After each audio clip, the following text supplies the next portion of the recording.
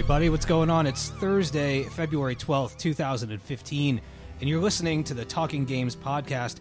My name is Steve Say, and this evening I'm joined by Rob Newmeyer. Hi. And Justin Townsend. Hello. And that's it.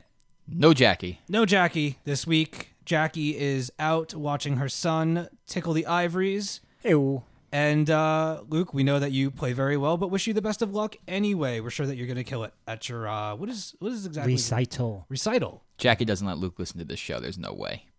Yeah, but she might listen to it. Oh, well, then there you go. So it'll She'll warm pass her on heart the sentiment to know that we're thinking of her.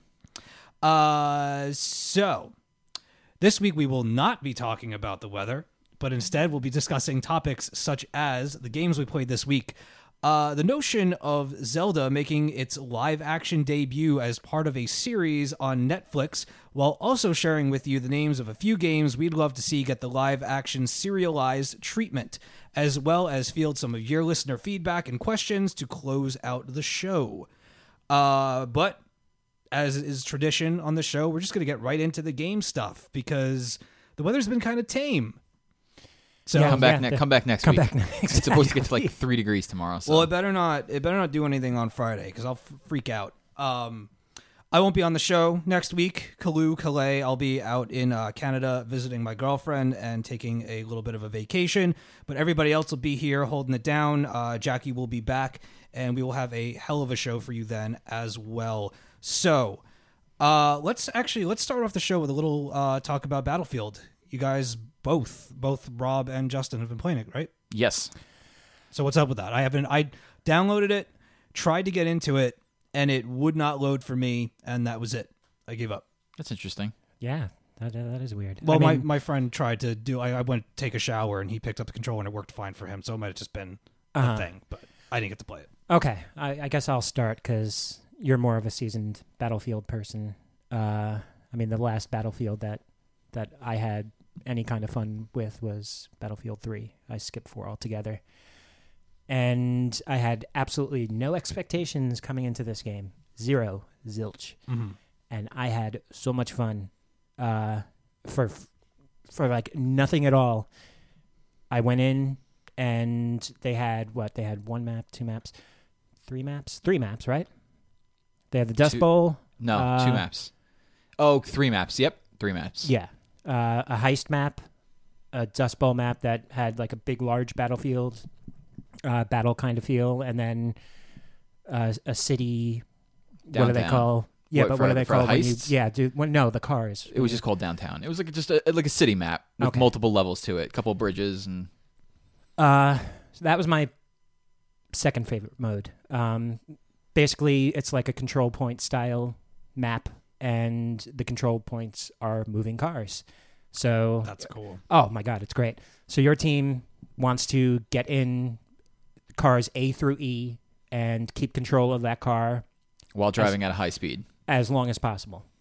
You have rocket launchers being shot at you. You have people watching, Justin was doing a stream. My first ever. First one up. Uh-huh. That was your first? Stream. Yeah, I'd never streamed before. And I figured I should start with Hardline. It was intense. It was really cool to watch. Like I said, I didn't get to play it, but it looked like a lot of fun. Oh, that car mode is absolutely insane. It's what I'm selling people on the game, because you weren't on the other night, and I had 2 other friends who were like, nah, no. And I was like, no, I'm telling you, like, download the beta. It's free. It was free. And I was like, just come try this mode. And both of them were like, we don't like the game, but this mode is enough to, like, we were thinking about buying it just to keep playing this one mode. Is the beta over? Yeah, it's over. It ended Monday. When's the release? Middle of March 16th 10th, or 17th? Yeah, somewhere around there. That's not bad. So you have 4 classes. You could be an engineer, a professional, which is like a sniper. Then they have a medic and they renamed the classes from the previous operator, Battlefield games. The other one? Basically, it's medic, like support, your sniper class, and what would the other one be classified as? Like a mechanic. Yeah.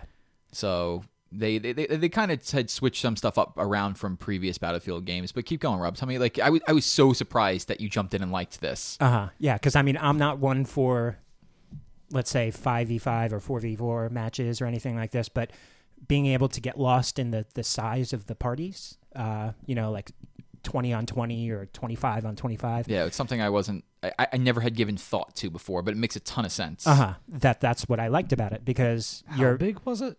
you're playing like 20 people against 20 people, or Whoa. yeah, it's really cool. Oh, wait a minute. I remember that being like a feature they were talking about when they first announced that 60. game. Well, for Battlefield 4, it was the jump from 3 was, I think, it was 8 on 8 in Battlefield 3 to like 64 player matches, or maybe it was 16. It was 16 on 16. It was a 32 player map in Battlefield 3, I think, for their conquest modes and for some of their other stuff, and it made the jump to 64, so double the size. Yeah, I was when I was watching you play, I was absolutely just floored by the size of the maps. I've never played Battlefield. Oh, those maps aren't big. Those aren't anything. Yeah. In Battlefield 4, the maps are ridiculously big. How much is Battlefield 4 now? Like $15 probably. $15-$20. That's awesome. Cool. Yeah, that I don't know. I still don't have any interest in 4 though.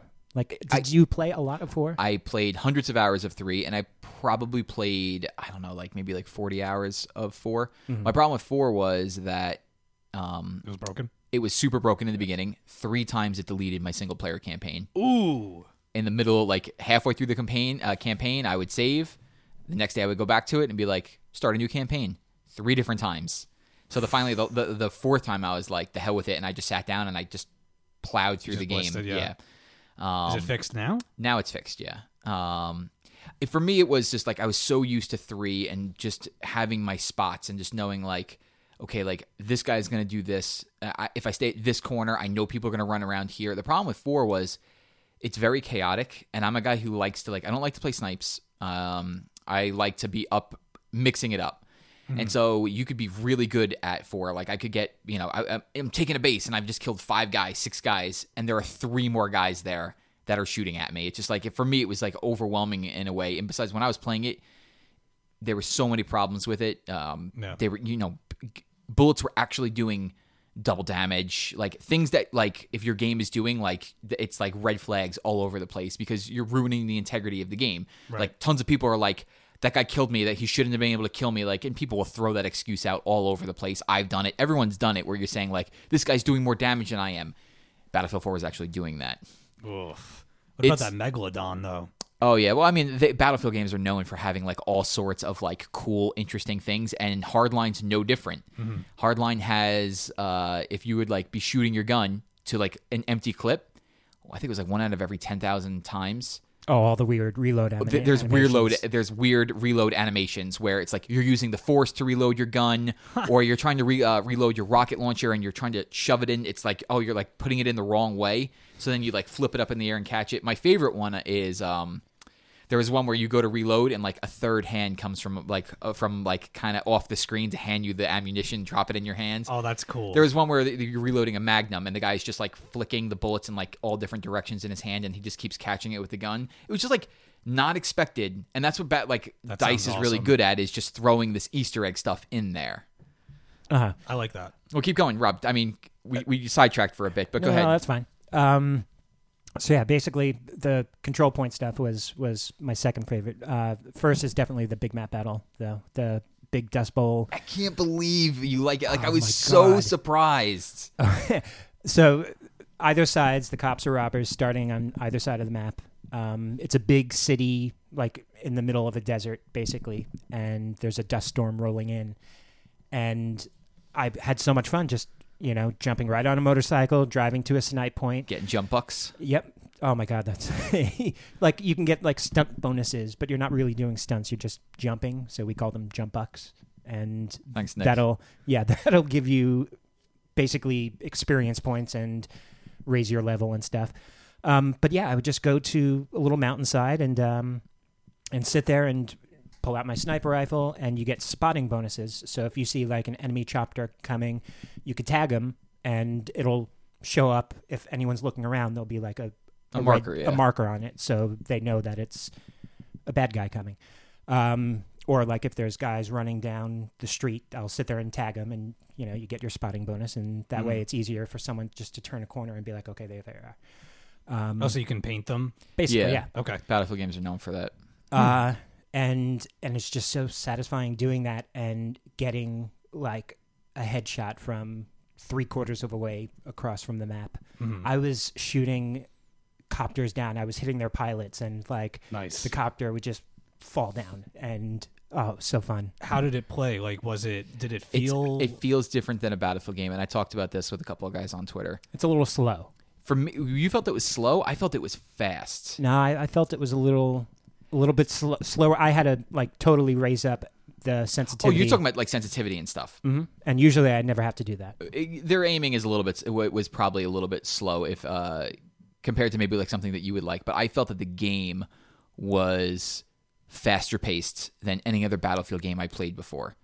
You could actually, by switching to your second weapon, you can move faster. That's like a whole new thing. And I felt just from playing previous Battlefield games that I was getting shot and killed quicker. It feels like they might have changed a couple of things where it's like you're taking a little bit less damage to go down. Because in Three seemed very fast. I don't know. In Battle, Like that was the one with the underground train station. yeah, and stuff. Metro and That- stuff. But that- I felt like in that one you could take a couple hits and get away. Because I mean, That's true. You could definitely take like 2 or 3 bullets and get away, and it felt like 2 or 3 bullets in here was like you're done. It felt like everything was a headshot. Now, to be fair, the previous Battlefield betas have all played like that. They've all definitely played like they were more Call of Duty based. And I remember when Battlefield 3 came out, people on Kotaku were saying, this is strange, like Battlefield games usually don't have this, but you're dying very quickly. And it has a Call of Duty feel to it. I distinctly remember Kotaku having articles about it. And then it didn't play that way when the game actually came out. Right. So we'll have to wait and see how that goes. But I felt like, even with that, it was still so much fun. Are you confident that when it comes out that it's going to be solid, that it's going to play well? I mean, granted, that's not something that we can know. Like, it might come out and it might be buggy, but based on the beta, do you feel like it's ready to come out? Yeah, I didn't really see much in the beta to but throw me off. Like, I wasn't seeing the things I saw in Battlefield 4. I mean, DICE and Visceral doing this together. So, and I mean, DICE knows that they screwed up really bad with Battlefield 4, so they can't have a misstep here. Right. I mean, I enjoyed it. Like, it surprised me. Like, I was so turned off of Battlefield because of Battlefield 4 that I wasn't really even going to give Hardline a second look. Right. And then you see the open beta and you're like, what the hell? I'll download it. And that first night I was playing, I was enjoying everything. Like, I liked the heist mode. I liked having that cops versus robbers feel where you're trying to get the bags. And I mean, we talked about this last week. It's game types you've played before, but they just spin it in a different way. Right. And so that was enjoyable. But I mean, far and away, I thought the most fun for everybody was the stealing the cars mode and just having people literally hanging out of cars, shooting grenade launchers at each other. And yeah, I mean, from a spectator's point of view, I mean, that was probably the first time that I ever really watched anybody, like, consciously watch somebody on my second screen streaming anything. And it was a lot of fun just to watch it, like the hanging out of the car. And then I think somebody got clipped and you got like just launched right out of the passenger side. Yeah. Where'd you go? And you had to like go and you swung around to pick them up off the street. They were already dead. Oh, well, I was jumping out of cars, but like until you get used to the buttons, I was hitting the wrong button all the time. I still was hitting the wrong button the last night we played. Like, I want to switch seats. Jumping out of the car by mistake, I was or switching seats was the worst. while to get driving, out. yeah. Oh my God, you'd be like port to the back seat, and the car would stop in the middle of the road, and you'd get blown up. I will say this: Battlefield. What Battlefield does, I think, better than any other multiplayer shooter is by making you feel that you're contributing to the team without necessarily maybe having a great kill-death ratio. Okay. Battlefield does that better than anything. Because, I mean, Rob talked about it before. You're playing a 4v4, a 5v5, a 6v6. Like, the only thing that really matters there is your kill-death ratio. Even in games like Destiny, where it's like, oh, cool, I captured a bunch of control points, but without getting the kills, it's not really going to help you. Mm-hmm. But you can come in first place in a Battlefield game and not kill a single person. And you could die 12 times. Right. I mean, we were playing with Andy the other night, and I think Andy came in first one map on we were doing that heist mode. No, not heist, the hotwire mode, the car mode. Mm-hmm. And I think he was like 1 in 4. But what he did so well was he never drove the cars. He stayed in the car with me, and he had his repair tool out. And while we were getting peppered by grenades or from a copter shooting, all he was doing was occasionally shooting grenades to help damage other cars, and just keeping his healing tool on our car so that we could stay in there pretty much the entire map, which is like a feat in itself. But yeah, he ended up with like 15,000 points for the round, and he killed one person. So like it makes you feel like, you know what, like I'm really not good at the moment to moment aim down the sights, shoot other people, but I am really good at the support stuff. Like I'm really good at throwing down health when people need it, or following people around and being like, these dudes are staying here sniping, they're going to need ammo. Let me put the ammo pack down here if you're playing that class. Or I'm doing the sniping class, like Rob was saying, like, you know, I might not be the best at shooting anybody, but I can aim and like be like, this guy's here, here, here, here, and it helps other people do that. And every time you do that, so even if you're not killing people, every time you do anything in that game, you get an assist, you aim at a person, you know, you stay in a car, you're getting money. And that money is used to help you buy scopes, grips, guns. So people like bolstering the party are now are an equal part of the game. Exactly. That's cool. You don't have to be able to shoot people to help win in this game. That's really cool. Take territories. You do what your class is designed to do. Like my class is designed to heal people. So if I see a dude dead on the ground, it's beneficial for the entire team, all 25 players in the match, for me to run over there and put a med kit down or res him with the defibrillator. Like it's so good at that. I wish other multiplayer shooters could incorporate more stuff like that, where it's like best kill death ratio doesn't always have to win. Is that usually what you like rounds. doing? Because I'm usually, if I play like a group game like that, it's a rare occasion, but when I do, I always go medic. Well, the medic class is weird because the medic class is also your frontline class. Ooh. So your medic class is the guy who is going to be the guy mixing it up, because he's the one that starts with an assault rifle. Yeah. And then the other classes start with like a submachine gun. I'm not sure what the support class starts as. I think the shotguns in the game were ridiculous, but one of the friends who was playing it was running around with a shotgun most of the time. And then your sniper class would start with a sniper. Mm-hmm. So it's a game that it's weird because it's a, you know, the Battlefield games are like hardcore military shooters. Mm-hmm. But they're also made to make it, if you're not into that hardcore but still want to contribute to a big team setting, you could do whatever you want and it's going to help the team. Yeah, because once I got used to how the cars handle, by the second, third night, I think there was, you know, 2 or 3 games in a row where I came in first because, you know, you get in the car, you follow your path, and, you know, you kind of know where the guys are going to set up and plant mines or stand on top of buildings and shoot rockets at you, like as you're going down like a valley of tall skyscrapers. And, you know, so you avoid those areas and you just kind of cut in and out of like parking garages and over bridges and jump off of bridges and stuff. And as long as you stay in your car and you're driving, the longer you drive that one car, your more points just get. build up. And your cash builds up and your experience builds up and you keep leveling. I got to level 40. Wow. In the beta. All right, so I've got 2 questions because I'm completely ignorant when it comes to Battlefield. I've never played them. First person or third person? First. Okay. Except when you're driving, you could go to third. You could stay in first or go to third. Okay. I always need to be in third driving. Yeah, I can't drive in first person. And the other thing is, I forgot. I got distracted because I was trying to signal to Rob about something. What is like? Are you in for this? Are you gonna pick it up? Yes. In March. Yep. Okay. Wow. You're not really like, aside from Destiny, you're not really whole into the multiplayer. That's why I was so surprised. See, even Destiny, I didn't like going into the Crucible type stuff. So, yeah, the arms are moving. My arms are making noise. noise. Yeah, that's what's going on. That's what vibrating the table. Sound is. Yeah. Go ahead. Yeah. So even with the Crucible stuff, I never enjoyed it because of, you know, the small teams. I don't know. I don't get into that. Now that I have you both here, let me ask you a question, because you mentioned Destiny before. Where are we at with Destiny? Are you still playing? Every once in a while, I'll jump on and do something. I'm on a break right now. Okay. We're on a little bit of a break. I've hit the level cap with Destiny.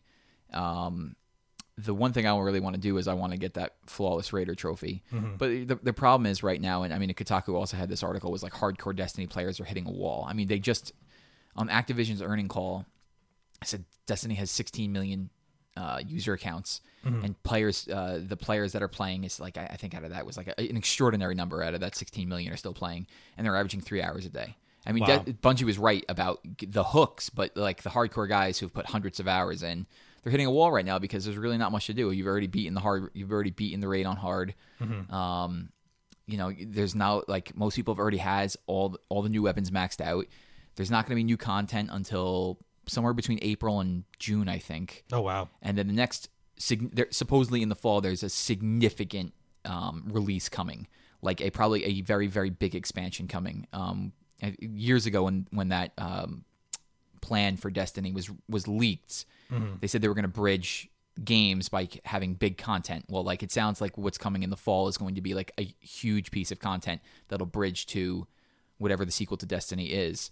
But yeah, like, I'm looking forward to going back in and getting that Flawless Raider trophy. If I get that if I get that trophy, I'm going to go back in and then max out the other 2 subclasses, and then I'll have the platinum for the game. But that's a hard trophy to get, and trying to coordinate with people right now, because it feels like everyone that at least I've been playing with has taken a break from the game and is branching out and trying. Like I used to go on my friends list and 40 something people will be on, and the vast majority of them are playing Destiny. And now I'm seeing it's an every Tuesday thing, because every Tuesday the new the raid resets. People can go in and try and get that. The Nightfall resets, the weeklies reset, so everyone bangs that out pretty much in one night. And it's like, all right, well then, if we're not playing other games like Dying Light or Hardline or Evolve, we'll meet back here in a week and we'll do it again. Right. Because when I signed on last night, 7 out of 8 people were playing it. Oh, okay. So I mean, right now I'm on a break until I get that trophy. Cool. And then I'll be waiting for the next release. I've gotten my money's worth out of it for right now. Yeah. So until House of Wolves, that's the next one.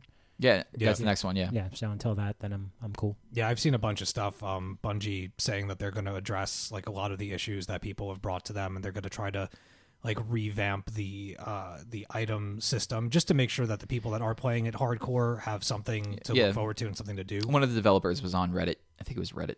A couple of weeks ago, and it was late at night. He posted hey, look, and in a very honest looking post, we screwed up. We screwed up with the Dark Below. We get the feedback. At least what's good about them is that apparently they're very transparent. They hear what the community's saying. They've made some huge mistakes. They're fixing things that really don't need to be fixed, or that shouldn't be the focus on being fixed. They're doing things that are hurting the player instead of helping the player. So there are glitches in the game that help the player, but there's also really bad glitches in the game that go against the player, and they're fixing the ones that the players don't want. Right. Prioritize better. But yeah, I didn't even realize about that heavy ammo thing until I read about it. I thought that was actually just part of their system. Oh my God, that's crazy. What's up with that? In the new raid, is it only hard mode? No, it's regular mode too? No, this glitches for everything. Oh, it's just dying period? It's just dying period. Oh, okay. So what's the glitch? You lose heavy an amount ammo of your heavy ammo. If you have something that gives you extra heavy ammo, like a piece of armor that +2 to heavy ammo, or you'll find extra heavy ammo, every time you die you lose heavy ammo.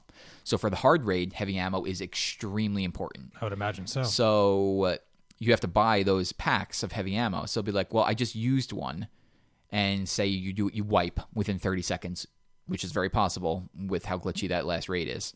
Something stupid could happen and you could all wipe. Well, now instead of having 7 rockets, you have 4 or 2, or it usually drops by 2 or 3.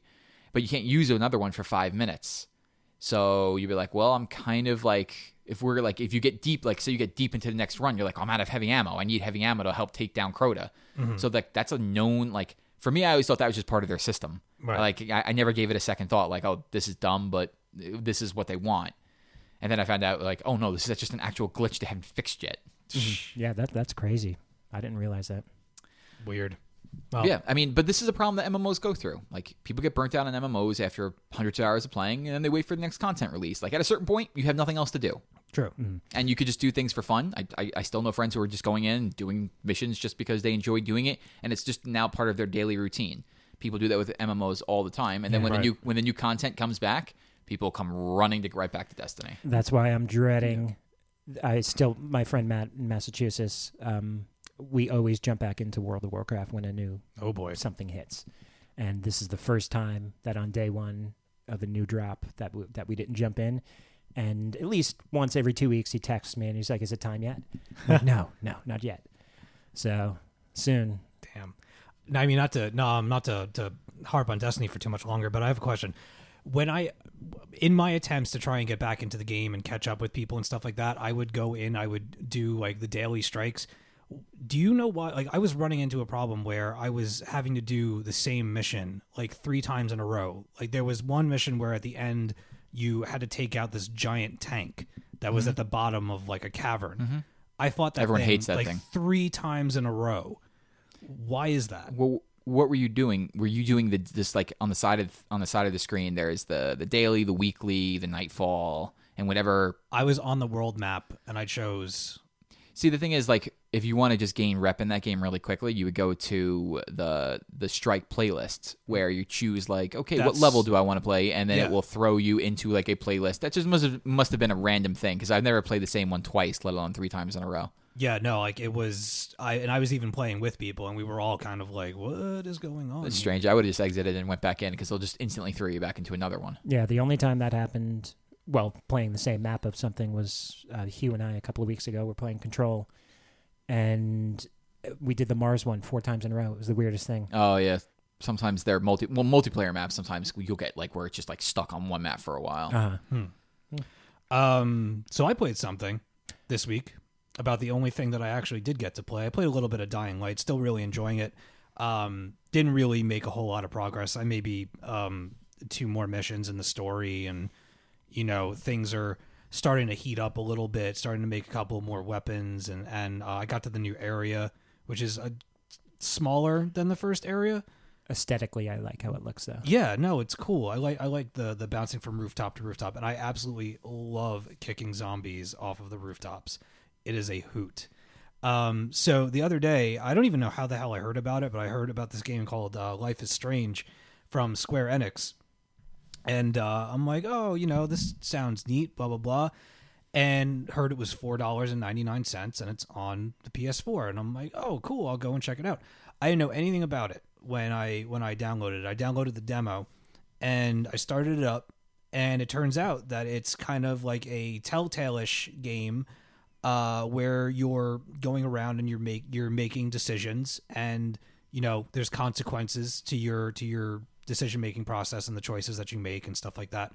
The setup for it is that you are a young girl named Max who is attending a kind of like a specialty school or prep school, high school, and she finds herself at this lighthouse in the middle of town, and there's like a storm going on, and she gets up to the top of the hill, and there's just this massive like world-ending tornado forming in the water and making its way toward her town. And she wakes up from this dream in the middle of class, and then soon discovers that she's able to rewind time. And basically what you do is you go throughout the game and you're trying to prevent this catastrophe from happening, but at the same time you're kind of living her life and reconnecting with these people. You've been away from this town for some time. You're discovering old friends have changed, and you're just going around talking to all the students, talking to the teachers, and this is all in the demo. And then I excused myself from class and said I had to go and use the bathroom, splash some water on my face, and 2 students come into the bathroom, and they're talking about like that one of them owes them like drug money and stuff like that, and you better pay me. And the dude pulls out a gun, and the gun goes off and kills the girl that he was having the altercation with. And Max kind of like puts her hand out to be like, no, and then time starts to reverse, and she's able to then change the event. So you then turn around and you move this trash can, and there's a hammer underneath it. You pick up the hammer and you smash the fire alarm, and you set the fire alarm off so it stops like right before the gun goes off. They hear the alarm, and it then changes the events that she knees him in the nuts, and the whole thing. So you can then choose to like alert the school about this happening, or you can choose to keep it to yourself. And it introduces this whole like decision making process and choice system. And you go outside into the courtyard, and there's people and students everywhere, and you're able to take pictures of things. And each time that you talk to somebody, you are given choices, and if you make the wrong choice, you can then rewind, and you still retain the knowledge of that conversation that you had. So now you can answer them in the way that they want to be talked to. Like if you're talking to the skater guys and you don't know anything about skating, but they were asking you like, do you know what a nose flip is? Do you know what this grind is? Blah, blah, blah. And now you can talk to them as if you know things. And It's really, really cool, but it's also ridiculously cheesy. It's very much rated R in terms of language and content. There is a lot of like profanity going on, and that really threw me because this is Square Enix, and I'm so used to, you know, Final Fantasy stuff and clean cut and blah blah blah. And I mean, there are things everywhere in this game. There are really hilarious posters that you can look at.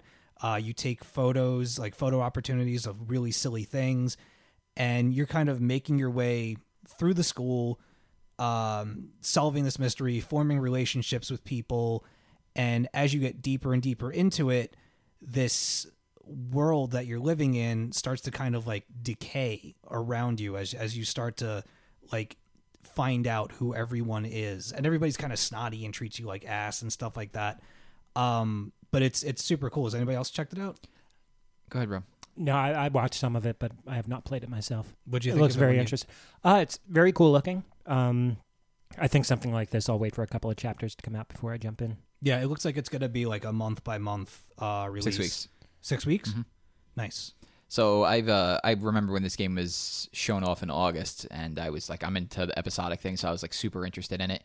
And I checked out reviews, and I mean, the reviews have all said like the same things that you're saying. Like, it's really cool. There's really amazing aspects in it, but there's some like really dumb stuff in it. Like the lip syncing is terrible. Oh, it's awful. But I mean, that's not enough to turn me off from a game. What makes me really excited to play it? You mentioned the profanity thing, and it's published by Square, Okay. but the developers Don't Nod, Okay.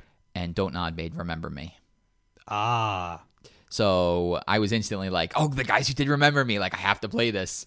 So it's interesting to see like a big studio coming out with like a AAA game and then dropping down to something that's episodic. So it's in my queue. I'm definitely going to play it. I mean, everything that I heard and everything you just said has only strengthened the fact that like I definitely want to check it out. Like weird lip syncing and cheesiness aside. It reminds me a little bit. You ever see or play the game Deadly Premonition? I know which game. I know the game. I've never actually played it though. Okay. It's got a like That game is in a class of its own. no, it is. It is, but this has like that level of cheese to it. Like the music in it that the kids listen to at this school. I don't know where they found this stuff, but it's awful. It's so awful.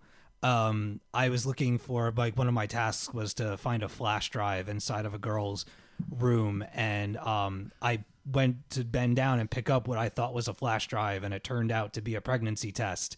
And she got like super pissed off at me, and I had like squandered the rapport that I had with her because she's like, that's private. You're always so nosy. You know, you still haven't grown out of that. What's your problem? You've been away for years and you're still the same. And I was screwed. And I'm like, no, wait a minute. I can reverse time. I could put it down and I can go and find the flash drive and she'll never be mad at me. And so I reversed time and I went and I found the flash drive. It's an interesting mechanic. And that was like that relationship was then salvaged and I was able to move on. I beat the episode. I did the whole thing in one shot. How long was it? Honestly, I explored a lot, and I went in every room. I checked every corner. I walked around the courtyard for at least an hour and a half before I even went to the dormitories. I talked to everyone that I possibly could. Like you walk near something and it gets like outlined in white and highlighted. You can interact with it differently. And I played a lot with like the choice system in like reversing time and seeing if I could change things. Like you run into the principal on your way out after the gun scenario, and he's like, you know, is there anything that you want to tell me? And at first, I kept it from him, but then I was like, you know what? I'm like, that guy inside the bathroom, first of all, he was a real asshole, and second of all, he shot somebody, and he's brandishing a gun, like somebody. I like how your first reaction was, "Nah, I'm not going to say anything." Yeah. No, but like Guy shooting up the school, you're like, I'm cool. A drug dealer Yeah. shooting up the school. Steve's Nah, like, you're I'm cool. good. I'm good. I got No, nothing to you're tell you. That's where I get my supplies from. the principal, he's the man. I've had problems with the man in the past, so I didn't know if I could trust him. You know, he's leaning into me. He's like, "Is there anything you want to tell me?" And I'm like, I don't know. I just met you. I don't know if I can trust you. So, but it's super cool. As far as length, it took me a good like 4 hours. That's a long first so- episode. It was beefy. It really was. That's a really long first episode. That's like 3 episodes of any of Telltale stuff. I'm the kind of person where if you give me a game like that, like I said, this is the first time that I've played something like that. I was very curious about it, and I was Yeah, but even still, like compared to the Telltale stuff, you could search every nook and cranny yeah. of certain episodes, and it's still not going to take you any longer than 2 hours. Well, because you can reverse time, you can Yeah, that's change. different, yeah. You know, it's That's not like much you've different. made the decision and you got to run with it. You can actually change your mind. Interesting. But you can only change it like immediately. Like you have to then make that decision. Like there was a girl in the courtyard who was flying around one of those quadcopters, and I wanted to fly it. But because I didn't know anything about flying a quadcopter, she didn't think I was cool enough to give me the remote and try it out. And I had completely screwed myself over and just didn't talk to her the right way, and she didn't want to let me try it. So you got your drug dealer friend to go shoot her. No. That's what I would have done. But like they start planting like these little seeds of like, how did he get the gun? Where did the gun come from? And you know, I won't spoil too much, but like later in the game, you kind of put the pieces of that together. But then what was he doing here? There are people that are kind of off their rocker that work at the school. There's a paranoid security guard guy. There's some dude named Warren who's like completely infatuated with you, and you don't know anything about it, and you got to play it cool with him.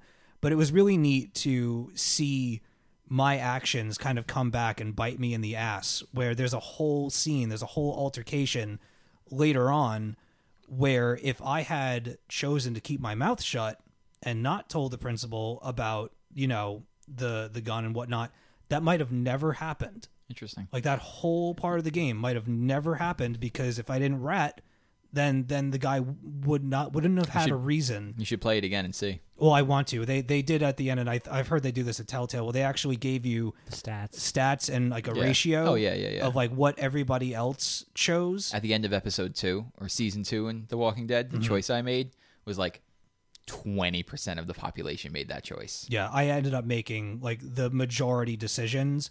All of the majority decisions were the ones that I had made. Usually that's how I was on the Telltale games. It was like the obvious ones, like 75%. You and 75% of the people. You know, sometimes it'd be like you and 50%, 55%, 50. Like, but the last choice I made was like you and like 20% of the population made this choice. What's wrong with you? Yeah. There was just, I mean, I was tweeting away. I was screen capturing and tweeting a whole bunch of like really funny stuff. For anybody that's going to play it, one of my suggestions for you is to take the time to definitely look at all of the posters that are around the school, because some of them are absolutely hilarious. There's this one in the dormitories of this character called Bearman that just I was cracking up. It was great. So yeah, I'm in it. Like I'm definitely in it. I want to see the next episode. I want to know how it ends. They got me. So never played anything like it before. I like new things. Super cool. And now I'm doubly excited I'm bringing the Walking Dead season 1 with me to Canada, and I'm going to sit down with my girlfriend, and we're going to go through that together and beat that. I wish Jackie was here because she finished season 1 She did. and then texted me and she's like, "Man, I hate you." Ha. I'll let her tell the story next week, but she finished and she had lots of things to say to me. I might have to grab. You don't know offhand how much the season 2 is, I think it's like I don't know right now. I mean, they constantly throw these things up for sale, right? so I have no idea how much it is. But All right. I don't think it's any more than like $15 maybe. All right, I got a $75 gift certificate. For Well, my then you birthday. definitely have enough. Yeah, but I want to pick up Majora's Mask for the 3DS as well, You still will have enough. and I'm thinking of Monster Hunter 4. Yay, nay, anyone? It's probably going to be one of the most accessible Monster Hunters, so I would say, yeah. Are you gonna play over it? I don't know. We'll see. I probably am, but I got to wait a little bit because I have money saved up for a couple of different things that I need to do first. I want to play The Order. It's like next week. It's the 20th. I'm going to be away when it comes out, but I'm going to get it when I get back.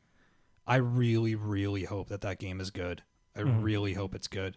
I've seen a couple of interviews with people that have had their hands on it, and they said it's solid. So Just got to see how long it is and stuff. There's a lot of factors with that. I mean, it looks beautiful. I like the premise. I like the whole Nikola Tesla steampunk weapons and lycanthropy enemies, and that's just that speaks to me. Like all that gothic stuff. I love that stuff. Speaking of monsters, segue, Evolve. Oh, you want to go to Evolve? Okay. Who played Evolve? I did. I played Evolve last night for like 3 hours. And The servers are good. Servers worked. That was the thing I was most afraid of. that's So I've been comforting. I've been in a back and forth battle with my crew about who's playing Evolve, and there's been some real stiff resistance to picking up Evolve. I can see why with $130 worth of downloadable content. That's already garbage. I available. mean, that's like the worst argument in the world. I don't think so. It's the worst, and here's Why? why: because Okay. none of it's necessary. Zilch. You don't have to buy any of it. You don't have to buy a single cent of it. And the best reason is, say you like you buy Evolve, right? Like I just have the $60 version. You buy Evolve, and there's new monster. First of all, there's so much of it that's just skin colors. Like Yeah. you can change the color of your guns. Like that's microtransactions. PC games are filled with those. But whatever. There's a lot of content that you could download. And there's lots of different ways that you could get it. I pre-ordered the game, so I got the 4th monster coming whenever it shows up. The season pass gives you a couple of skins and 3 new hunters. Say you don't want any of that stuff. But what people hate about DLC is that you could go into a game, and this has happened to tons of people before, and it's like you're in a party with people, and you go to play a map, and it's like, oh, a member of your party doesn't have that. And they get, either you go in and they don't. Evolve doesn't do that. All the maps and updates for the game are free. So when new maps come, you're going to get them. What you're not going to get are those characters, but you can play against them or play with them if, they happen to be on your team. They're not going to lock you out from using them. So you can then see them up close and in person while playing the game, and then make a decision about if you want to buy it or not. Does this game have a ton of DLC? Yeah. Does DLC absolutely suck? Sure, it does. Does day one DLC suck? Sure. But at some point, you either have to get on board with video games in the times or not. But you there isn't. You could bitch and moan about gas prices all day long, but eventually you gotta get gas. I mean, I'm not going to bitch and moan about a game that I'm not even playing, but it doesn't bother you that a large portion of what's available for the game that you have to pay past the base price for that game. For what? For another monster and 3 different hunters? How's that any different from any other game that does DLC? How's that different from a Mac pack in Call of Duty? I think because it's all the stuff that's day one is Sure. stuff that was produced and is there and is technically on Day the one, disc. look, day one DLC is nothing that players want. Day one DLC is a direct correlation to, and I read this on Twitter, so I'm definitely stealing this, but it's brilliant in a way that it was said. Day one DLC is directly aligned with players turning in games to GameStop. Companies need to make money, so people like Rob. Let's just take Rob Rob wouldn't do this, so Rob doesn't believe in doing this. But let's just say Joe on the street waits for Evolve to drop in price, and he's like, I'm going to get it used. He goes to GameStop. They don't get that money. The developer doesn't get that money when GameStop tries to peddle you the game used. Yeah, I know that. So in response, game companies are like, okay, we're gonna have to make DLC, and so they finish the game, they complete sections of it, and they're like, we're gonna offer this as DLC a week. Dying Light's 2 weeks old, and they've already got DLC for it out today or yesterday. Okay. It's unfortunately, is it great? No, but that's just the way the video game industry is moving right now. So for me, it's it's not something to throw my hands up and get all angry about. It's okay, if I want this stuff, it's there and I could pay for it.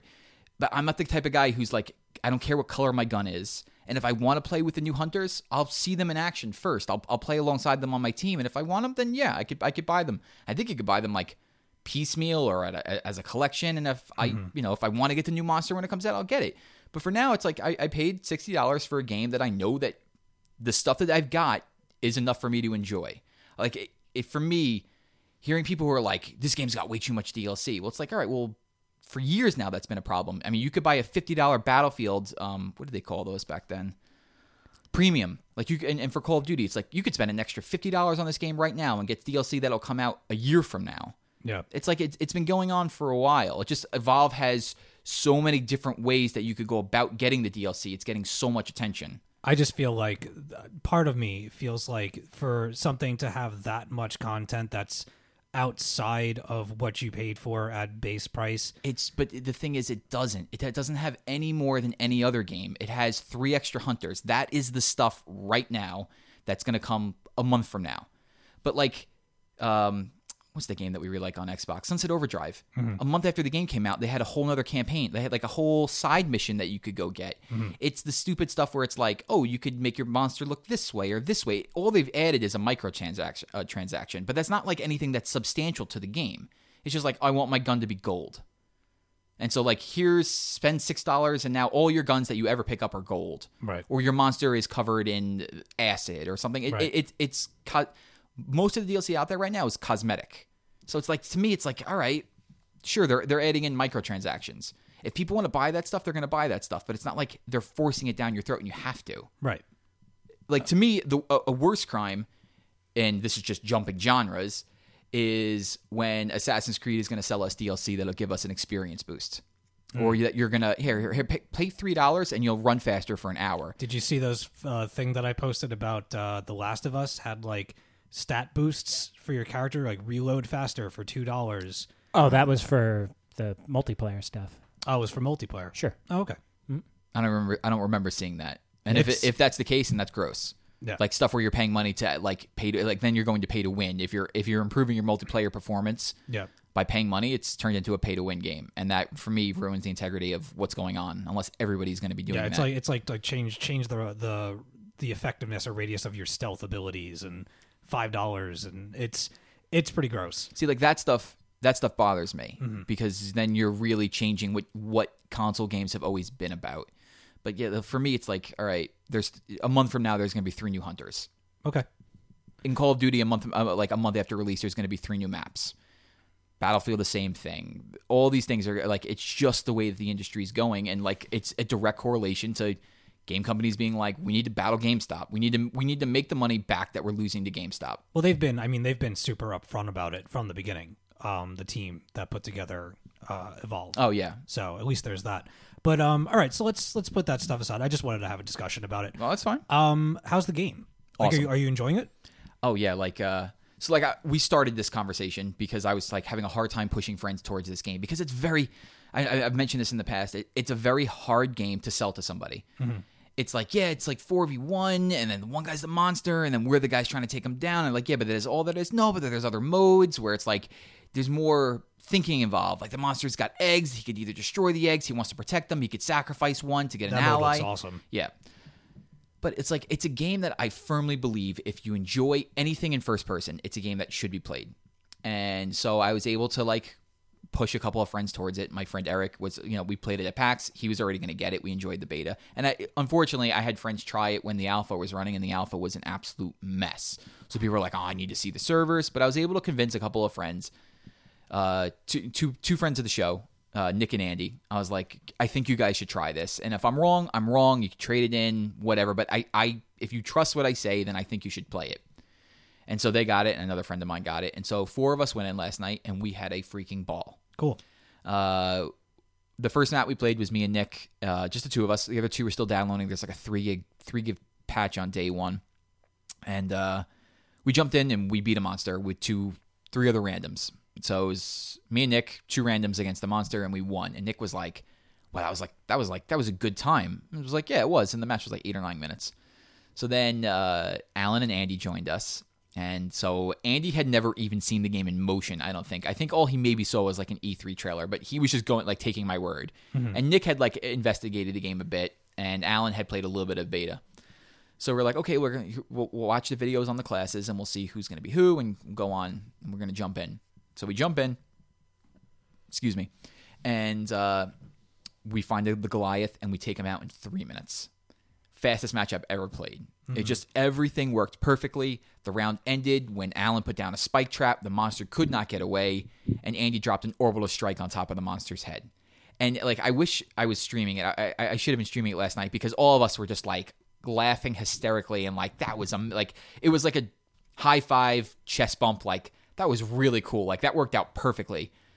The next round we played against the flying monster, the one I talked about with Eric, the Kraken. Okay. Where the guy would just wax us constantly. Raining lightning down on you. Yeah.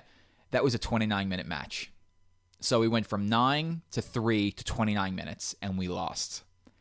And we lost in like the most excruciating fashion. At stage 3, the monster, it has to destroy this power relay. Nick was the last guy alive. The dropship was 10 seconds away from coming in with the three of us as reinforcements. The monster had no health. The power relay had no health, and Nick had no health. So Nick's like, I can't die right now because if I die, we lose. And we're like, you have to do something because if he kills that relay, we lose. And as we were like jetpacking into the ground, the monster blew up the relay and we lost.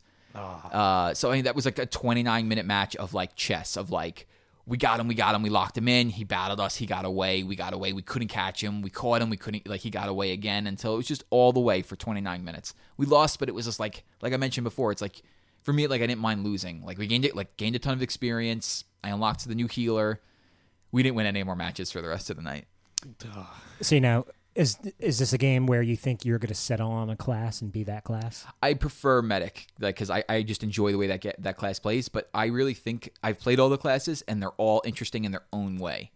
Like, it's kind of like what we talked about with Battlefield.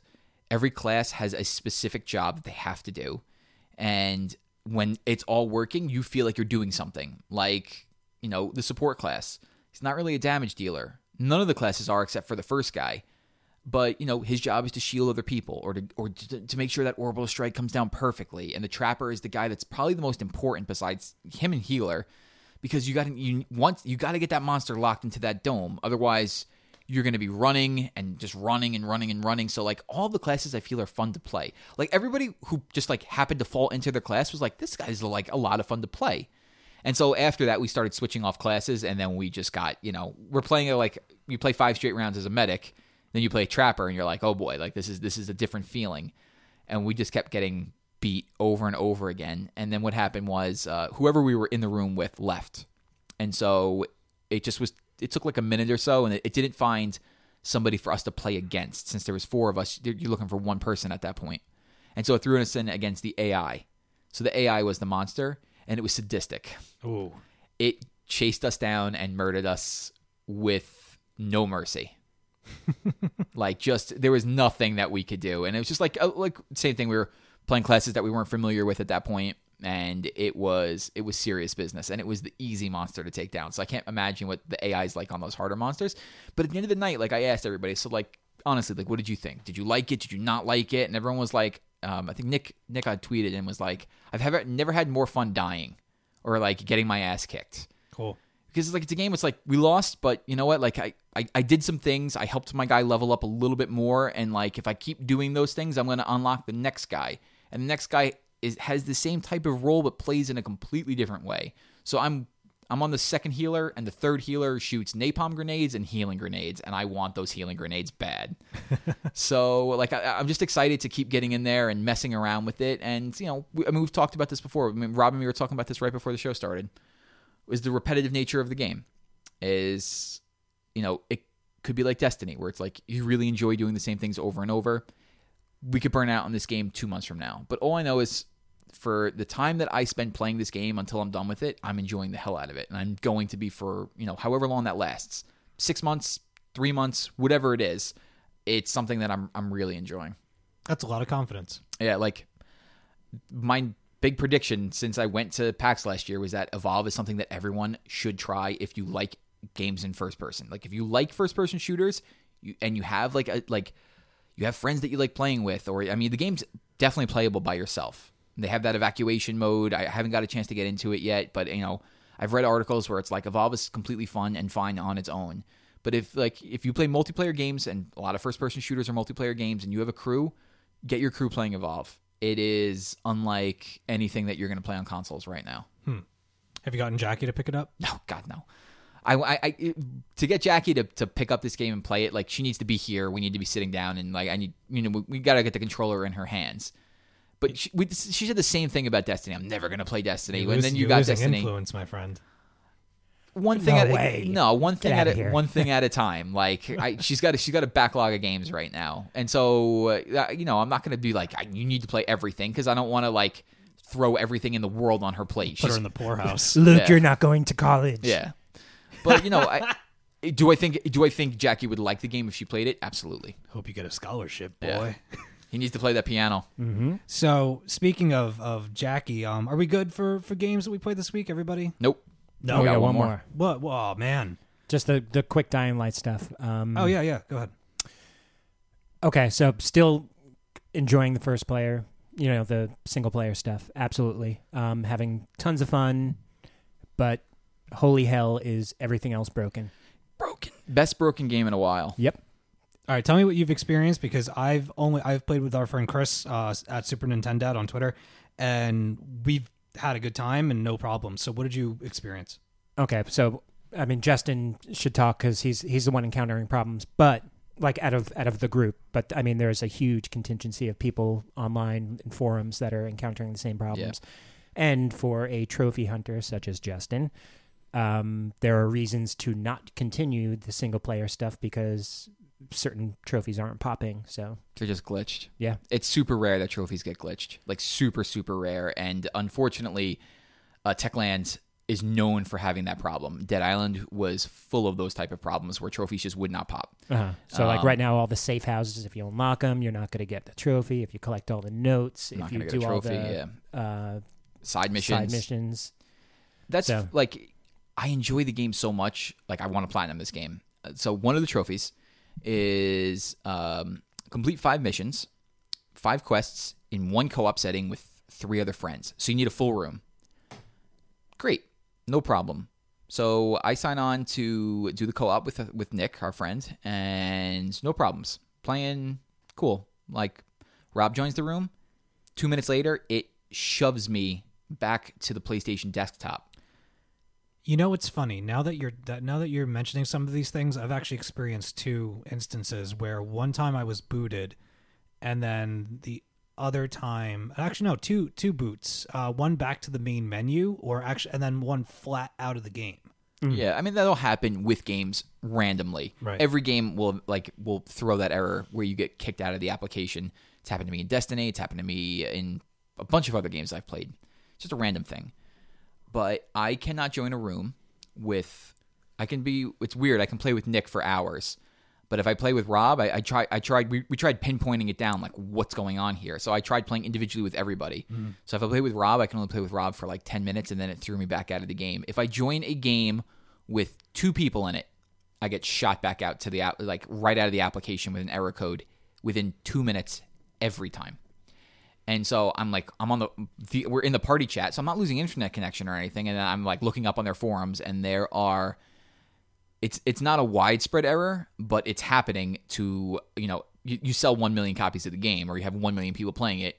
A large portion of that is going to have this problem. And it's a known thing that their just co-op is screwed right now. And if like you bought this game to play co-op, which lots of people did, you can't.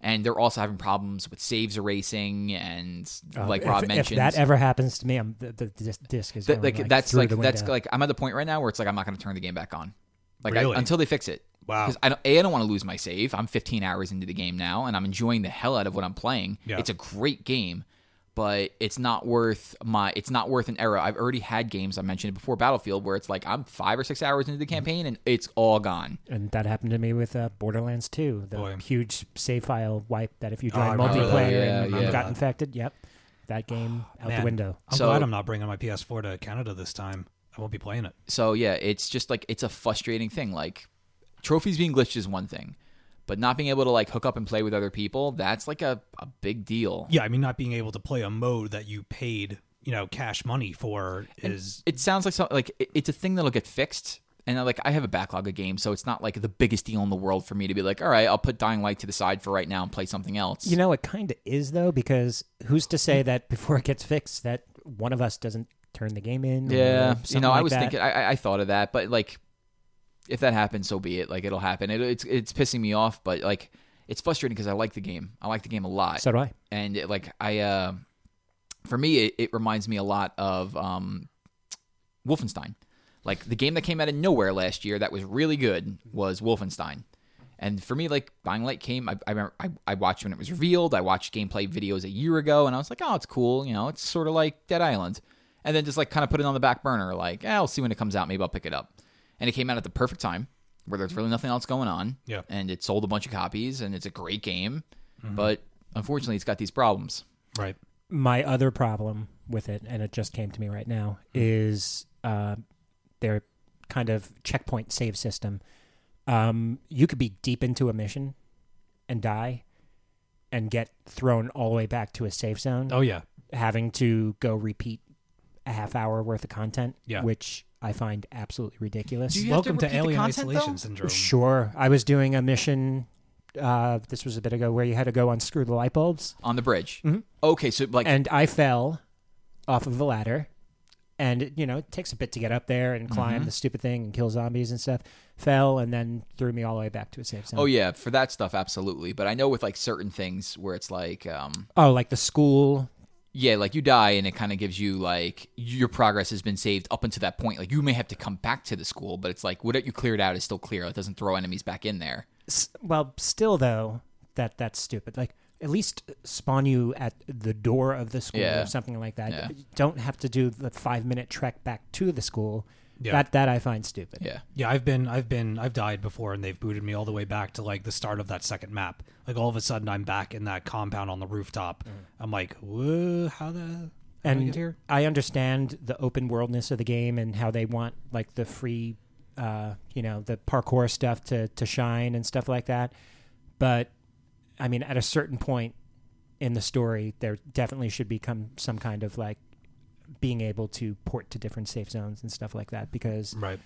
as of right now, it's only if you beat the game then you're able to fast travel.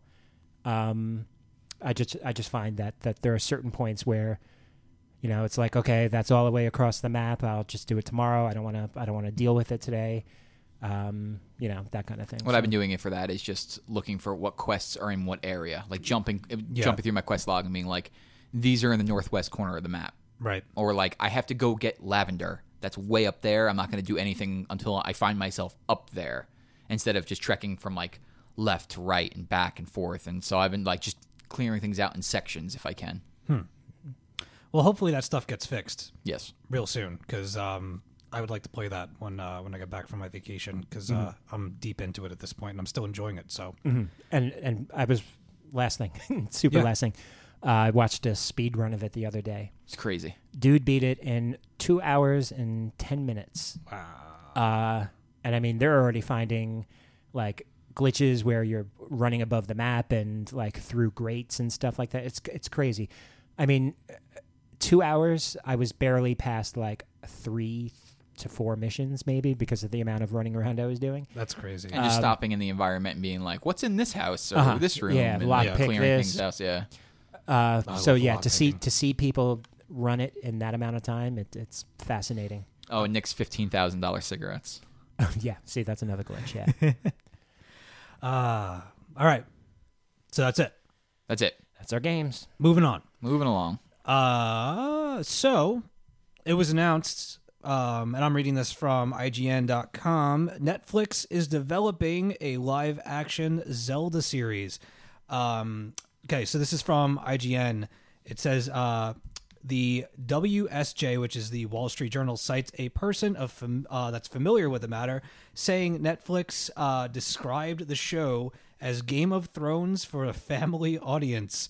Zelda games are often lighthearted, even at their darkest. So the tone of the potential show doesn't sound too far out of line from the Zelda we already know. And I love this little update at the top. Netflix refused to comment on the Wall Street Journal's report. Shocking. Yes. So, okay. So for the sake of this podcast and for today's show, we're going to assume that this thing gets made. It's we don't know. It's in development. Nintendo could pull out, Netflix could pull out of it. They could find that there's just really no, I wouldn't say there isn't a market for it. I think people would watch the hell out of it, but they really need to decide what this is going to be, if they're going to do it at all, and how to go about it. So I just wanted to go around the table and get everybody's thoughts. Are you excited about it at all, Justin? No. Well, you're okay. But like for me, I'm not a TV guy. I'm a huge comic book guy. I don't get excited for comic book TV properties. Like I saw the Daredevil trailer, mentioned this to you guys before, and it's like whatever. Like just can't I can't get excited for TV stuff. Video game TV stuff, I don't watch. I'm a huge Halo guy. I don't watch any of that stuff. It's usually bad. Like Halo Nightfall, I heard was terrible. So let's just say like Netflix does good stuff, Nintendo is Nintendo. You're going to take these two things and put them together. It still does not draw any interest for me. And I guess the reason for that is like I just can't see it being done well. Like Game of Thrones for kids, like that doesn't, like those are two words that don't go together.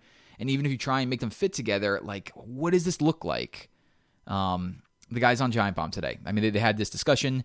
It was a hilarious discussion. It was a hilarious discussion. But I mean, and one of them made a really good point, and that I think if this was gonna work, it's gonna work this way. It needs to be done like a True Detective setting, where for me it would be interesting is if you have one season. Zelda is a game where there's not really lore in a way. Like it's not like the games continue on and on and on. It's Zelda, it's Link, the princess, Ganondorf. So every season tells a new tale, and then you recast it, and then you go on and you tell a different tale.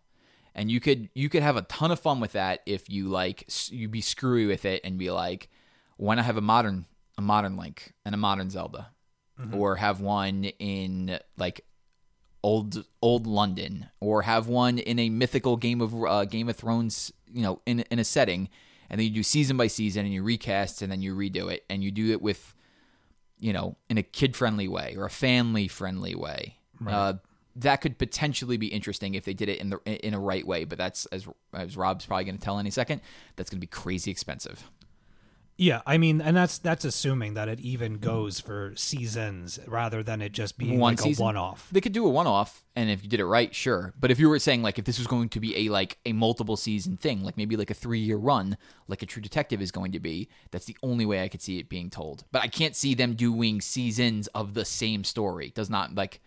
I don't know how that would work. I could see them. I mean, me personally, I can see them doing one, seeing how it flies, and then maybe adapting other properties based on the response. Sure, but then you would be really cornering yourself if you're like, we're going to see how this goes after 1 and not have like a firm plan for 2. Like the only way that works then is if you plan to do 1 season and then you kind of go with the idea of like multiple casts and multiple things where it's like different periods in time. Well, there's a lot of shows like that. I mean, look at something like Constantine. Constantine is, on the chopping block, has been on the chopping block since like its 3rd episode, and I believe that it was not renewed. At least it wasn't in that list. They might be switching networks. It's rumors. It's not officially canceled. Right. Well, it's not officially renewed either. It's in that weird limbo. Where same thing with Being Human, which got canceled, and I'm super pissed about it. But I mean, that's what this.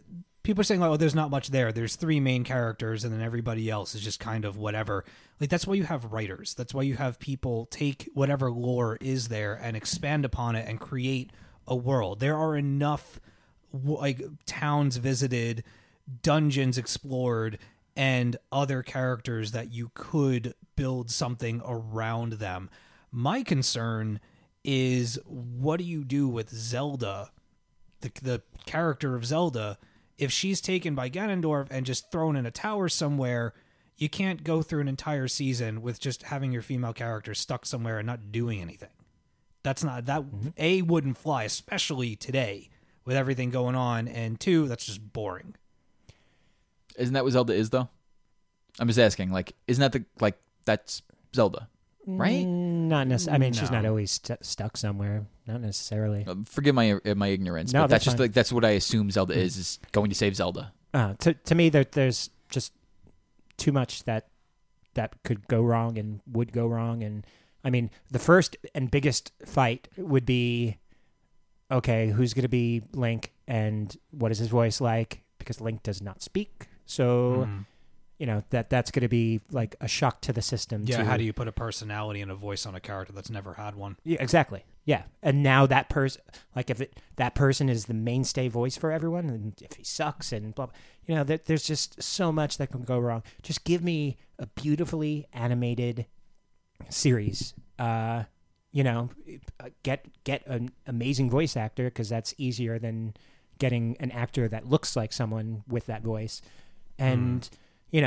pump some big bucks into it. And I think that would go more mainstream than a TV I agree. show. I agree. A good animated project would do really well. Have you been watching Arrow? Oh yeah, yep. The blonde DJ that's been working Yes, at the yeah. club. He totally reminds me of Link. Oh God, yeah, I can't wait. Ever since I saw him, I was like, hey, it's Link.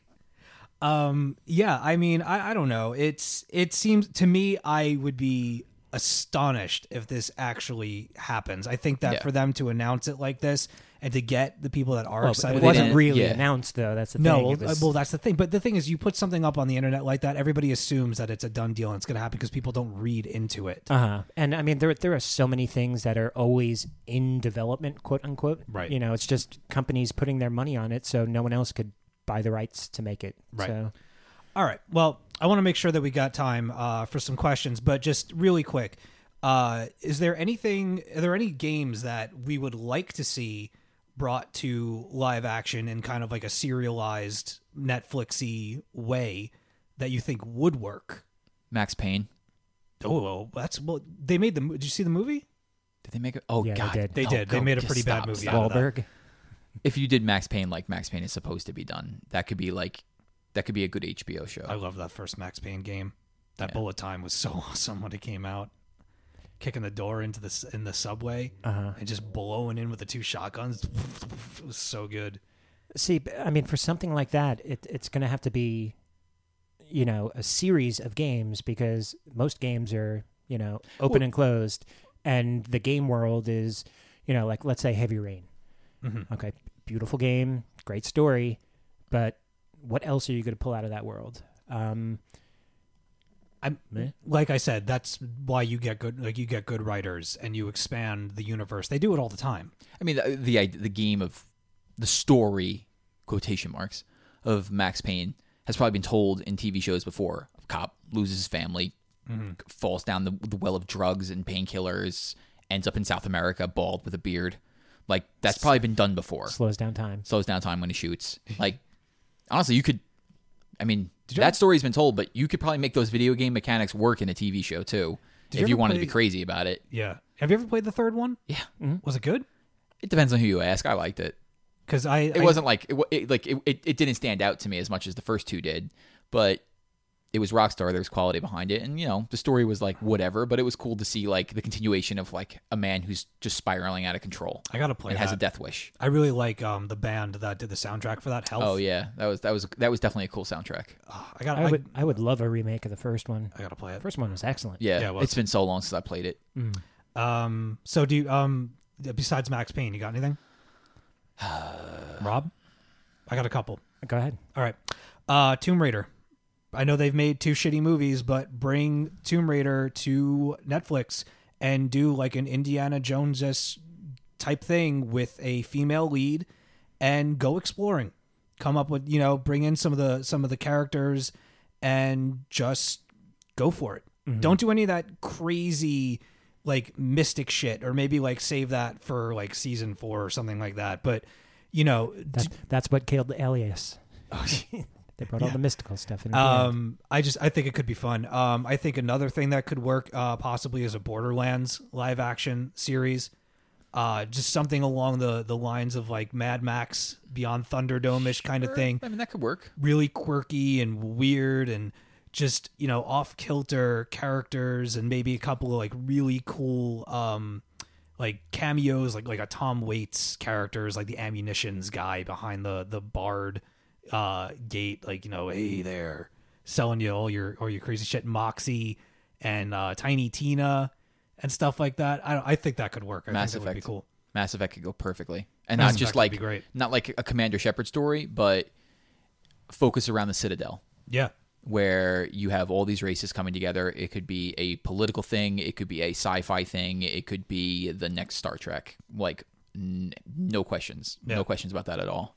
That I agree on because that's so expansive and the lore. Yeah, the is lore and- there. Just the amount of like books you could read and notes you could read. You and could stuff focus just on one character. You're like a Spectre, Right. who, working for the Citadel, and then just surround everything about the Citadel and have all these races with all these backgrounds, and you could do anything with Mass Effect. I think that would be more of a sure bet than the Zelda thing, for sure. Yeah.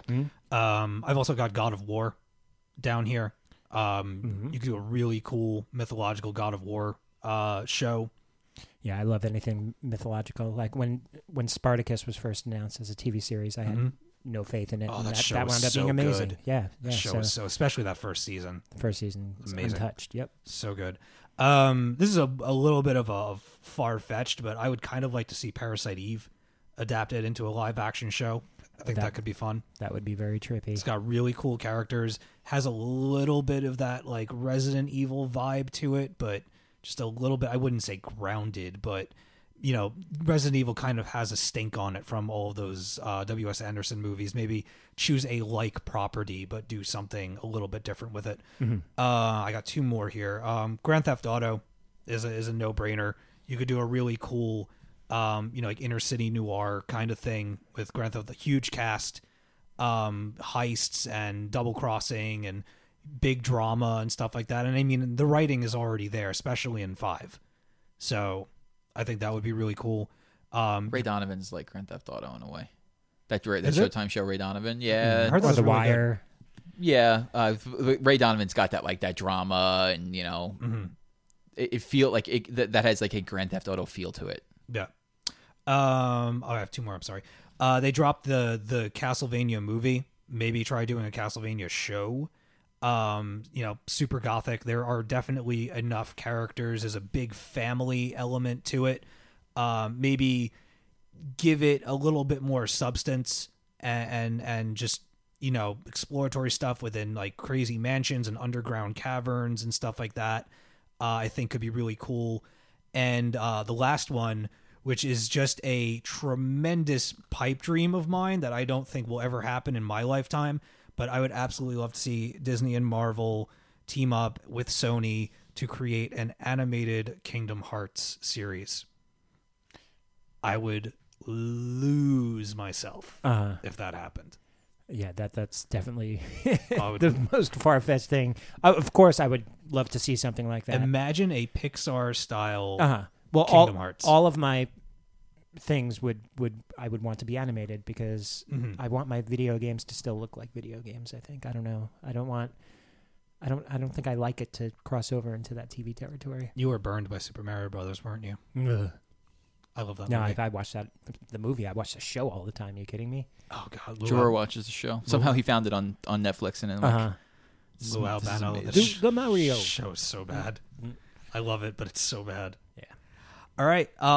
So yeah, those are some of our thoughts on live action Zelda. Maybe it'll happen. Maybe it won't. We'll just have to wait and see. So let's do a couple of questions before we get out of here. Actually, I'm going to read one. We'll start off with one from Facebook that we said we were going to get to last week and did not, and we're saving for today, and that's exactly what we're going to do. This is coming from Bill Reeves over on our Facebook page, which is facebook.com/talkinggamespc. And he asks, any games that have come out in the past that you originally didn't like, but then ended up absolutely loving? Who wants to go first? I'll go first. Go for it. My first one was Mass Effect. I mean, that's what I would have said last week. What? I traded in Mass Effect after 2 hours. And then when Mass Effect 2 is coming out, everyone was making a big deal about it. And I'm like, I didn't give that game a shot. And it became like my favorite thing of all time. Now, did you play through the first one before the second one, or did you? Yeah, play no. through the second one and go I back to the couldn't. first? I couldn't do that. I was like, let me give this game another shot because people keep talking about 2, and I should try 2.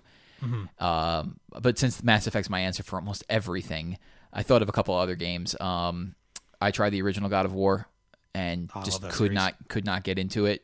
Went back to it years later and played through all 3 of the games like in a row. I really ended up enjoying it. And Spider-Man Shattered Dimensions, which I've talked about previously on the show a long time ago. I love Spider-Man games, but this was like a very linear one. And I just couldn't get into it. I remember telling Eric, like, I don't know, like there's something about this game. It's neat. I really enjoy playing it though, but it's Spider-Man, so I'm going to keep doing it. And then I hit the Deadpool level, and I was like, this is really cool. Like this is amazing. And then Eric's like, it was 8 or 9 levels into the game, and I was like, I really like this. And then like a year ago, I replayed the whole thing. That's I awesome. think it's my favorite Spider-Man game of all time. Little fun fact from me about God of War. God of War 2 is actually probably my aside from Diablo, God of War 2 is actually my most played and beaten video game of all time. I beat it 7 times in a row. just kept playing it over and over and over and over again 7 times before I moved on to the third one.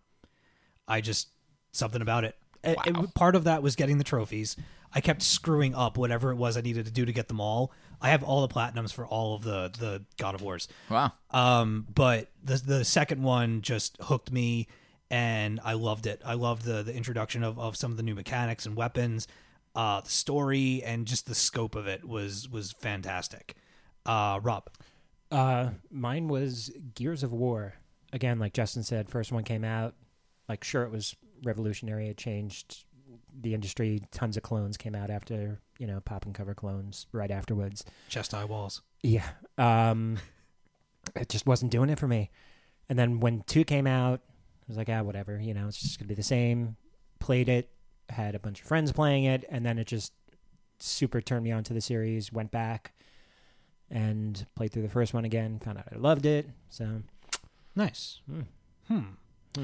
Mine is actually super recent, and this was a hard question for me. I'm very picky in what I pick up and what I buy. I mean, everybody picks up a stinker every now and again, but I'm usually pretty thorough about what I end up playing.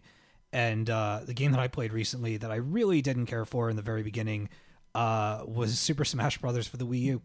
I bought it, played it, didn't care at all, couldn't get down on it, and then we played it over at Jackie's house that one night with 8 people. That whole mess that was going on, and that was actually what really turned me off to the game, was that 8-player mode. And I know everybody was having so much fun and yelling and screaming and blah, blah, blah. I couldn't see a damn thing. I couldn't see anything. Get your eyes checked. I kept losing like almost immediately. I was at least like the first or second person out. So I just had to sit there while everybody else was all having fun. And I got like really burned by it. And I was like, fucking Super Smash Bros.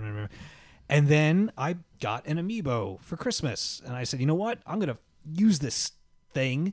And I put it on my system, and I booted up the game, and I had a couple of friends over, and oh man, like it all came back to me, like why I used to love Super Smash, especially Brawl was my favorite one, and just fell in love with it all over again, and kind of just remembered why that game is so much fun. I don't know if I would still be keen on the 8-player mode, but it definitely turned around for me. And it's funny, when we were doing our end of the year awards, I mean, I don't know how far it got in the multiplayer discussions, but I was completely ready to go to bat for it, but it just didn't get much traction once we started talking about Destiny and other stuff. So it has great multiplayer. Yeah. I don't know. I'd be curious to try 8 again and just see, now that I know how to play it better, I might last a little bit longer. So nobody likes to lose. Yeah, I suck in that game. I have fun with it anyway. All right, we got questions. Yeah. What do you got? Let's do one more. We had a question about PAX from our friend Harry, but we're gonna hold off on that till next week. PAX about less than a month away, so he asked us about tips for PAX. But we'll dive into that a little bit more next week. Rob and I will get into a nice discussion about it, because that could take a little bit on some things that you should definitely check out and do. But we did have a question from John DeBrara, who's this John D on Twitter. And there was news this week that one of the creators of Toe Jam and Earl was like, "There's a new Toe Jam and Earl game coming, and we're gonna show it. We're gonna have more news in like 3 weeks," which coincidentally enough puts that right around the time of PAX. So I wouldn't be surprised if we see something there. They said about that time that they were gonna be revealing some stuff. Yeah. If you guys get to either see or play That's the the new Toe Jam If that and is there, Earl, that is the first thing I'm playing. Oh yeah, I know. I'm gonna might hit the roof. So basically, the question was, what does a Toe Jam and Earl game in 2015 even resemble? And then he asks, like a Journey-esque multiplayer. That'd be awesome. Rob, Mine is just, the first game was perfection to me. That's all it needs to be. Just make new maps, stack them up again, same elevators, same fall 5 levels down and get split up. That's great. I love it. Yeah, that's all I need. Yeah, no, I'm 110% with you on that. Obviously, updated graphics, keep that same like funky music. Just get the band back together. Try to bring all of that back. I would love to have like all of the old villains back in the game with a whole mess of new ones. Just come up with a bunch of weird ass things. Yeah, basically you could do so many different things with Toe Jam and Earl. Like the 2D game, what was it? Panic on Funkatron? Yeah. That didn't work out. No. The third game didn't work out. There's a running Dreamcast version of a game that was never released where it went back to like it's Toe Jam and Earl 1 on like a 3D space with the spring shoes and everything. But honestly, I mean, so many games are taking advantage of the nostalgia factor and having that, 8-bit or classic looking game from like that NES to Genesis era. You take that first game, you make it bigger. You have the same ideas in mind, collecting rocket ship pieces on procedurally generated levels. Yeah, especially now with the stuff they could do. You could make and there's games that do something similar to this. What does this game look like? It looks like Don't Starve. Like Don't Starve has that exact model of thing where it's like I'm in this world, running around looking for supplies. Like sure, it's not a survival thing, but you take it like you could even make it look like Don't Starve. And then you have Toe Jam and Earl, and who knows, they could add a third character, and you could have 3 or 4 people playing at once. You could have drop-in, drop-out multiplayer, and you make the game bigger. Make it bigger, but retain that feeling of the original Toe Jam and Earl. It needs to have that 3/4 camera, though. It can't. No. It can't have anything else other than that. But Don't Starve has that 3/4 camera. Yeah, that's what I'm saying. It needs that. Yeah, for sure. And yeah, I mean, if you just take the first game is great. Like, I know that we had people who were like on Twitter, like Chuck saying like, I never saw the appeal of the game. Okay, that's fine. fine. I mean, everyone has their own opinions about it, No, but it's not okay. It is. I'm kidding. But like for me, that was like one of the defining games of my childhood. I played it. I played it with one of my friends. The one I always played it with like 6 months ago on the PS3 before it died. Yep. And just take that game and make it bigger and bring back the secret hot tub level and Farting in the elevator. it's great. You know what I want? I think I might have mentioned this, or I tweeted it at least. I would love some kind of a companion app for phones, for mobile, where it was just that old school like freestyle beats thing that they had, where you press the corresponding button and you can do the claps and all that stuff, and just give me a thing where I can tap my screen and just jamming, like, oh my god, I would just sit there on my phone and play that for hours on the train, just making beats and stuff like that. But like, if they're gonna do it, is it the original? It's the original people, right? Yes. Yeah. Oh, good. Well, who knows? Like, these are just words. I need to see something before I get super excited about it. Until then, it's just words. What about like? No, this got me super excited anyway. Yeah. I'll make judgment, until I see it. But I'm excited to see it. Oh, this is probably the thing that I've been the most excited for announced in a long time. But it hasn't been announced. Like, I get he's saying like, hey, we're making a new one, but like I could be like, hey, I'm making a new Toe Jam and Earl, and everyone will be like, all right, well, I need to see it before I get excited. But what excites me is that when they said, hey, we're gonna do this thing, it was, hey, we're gonna do this thing, and in about a month you're gonna get to see what we've been up to. So I'm getting the impression that they've been kind of working on this on the down low. I would be surprised. I would be surprised if we went to PAX and saw something there. I expect to see, like, if they do have it something, I expect to see like a very, very bare bones minimum, like lots of concept art. You better text me right away. PAX has terrible service. I won't be able to do that. Then take photos. Yeah, we're gonna take photos. Take photos and then tweet them using Rob and me. Rob and me next week. We'll talk a lot about PAX and like if you're going to PAX, like the question, some things to be prepared for, and we'll have a good discussion about that and maybe things that we're excited to see there that we know that's going to be there. I know a few things that it's going to be there. The schedule hasn't come out yet, but we'll go over that in the next week or so. I would really like the schedule to come out first, so maybe we could talk about it. But we do know that we're going to Giant Bomb on Friday night. Oh heck yeah! But there's no way. There's no way I'm not. That's awesome. That's so cool. Special edition Comic-Con? Anybody going? No? Nah. I didn't go last year, so. All right. I'll go. Screw you both. Okie dokie. Alrighty. So that's going to do it for the Talking Game podcast, Talking Games podcast this week. If you want to get in touch with us, we are at talking_games on Twitter. If you want to email us, it's talkinggamespc@gmail.com. Long form stuff. Send it on over. Again, the Facebook is facebook.com/talkinggamespc. And check out our cavalcade of podcasts. We've got the Talking Comics podcast. We just discussed everything news-wise. Spidey coming over to the MCU. New 52's convergence into the new 52, or whatever the hell it is that they're going to end up calling it. And all kinds of other good stuff. So that's talkingcomicbooks.com and at Talking Comics on Twitter. Check out the Misfits podcast. They are at _Misfits. There's also the Talking Movies podcast with Brian Verderosa, is at Movies Talking on Twitter. And we also have Talking Valiant with Adam Shaw. That is at Talking Valiant on Twitter. And like I said, next week I will not be here, but Rob and Justin and I believe Jackie will be back at the helm. And maybe we even find a way to fill the chair in my absence. That would be fantastic. Yes, it would. If you guys want to get in touch with us personally on Twitter, my handle is at dead_Anchorus. Rob? At Dusk1020. I am at Joroak, Joroak. And if you want to reach out to Jackie, hers is at Jackie Turner, JACQUITURNER. There you go. My phone's going off. I could feel it in the back of my pants. All right, you guys. Thanks so much for tuning in, and we will catch you next time.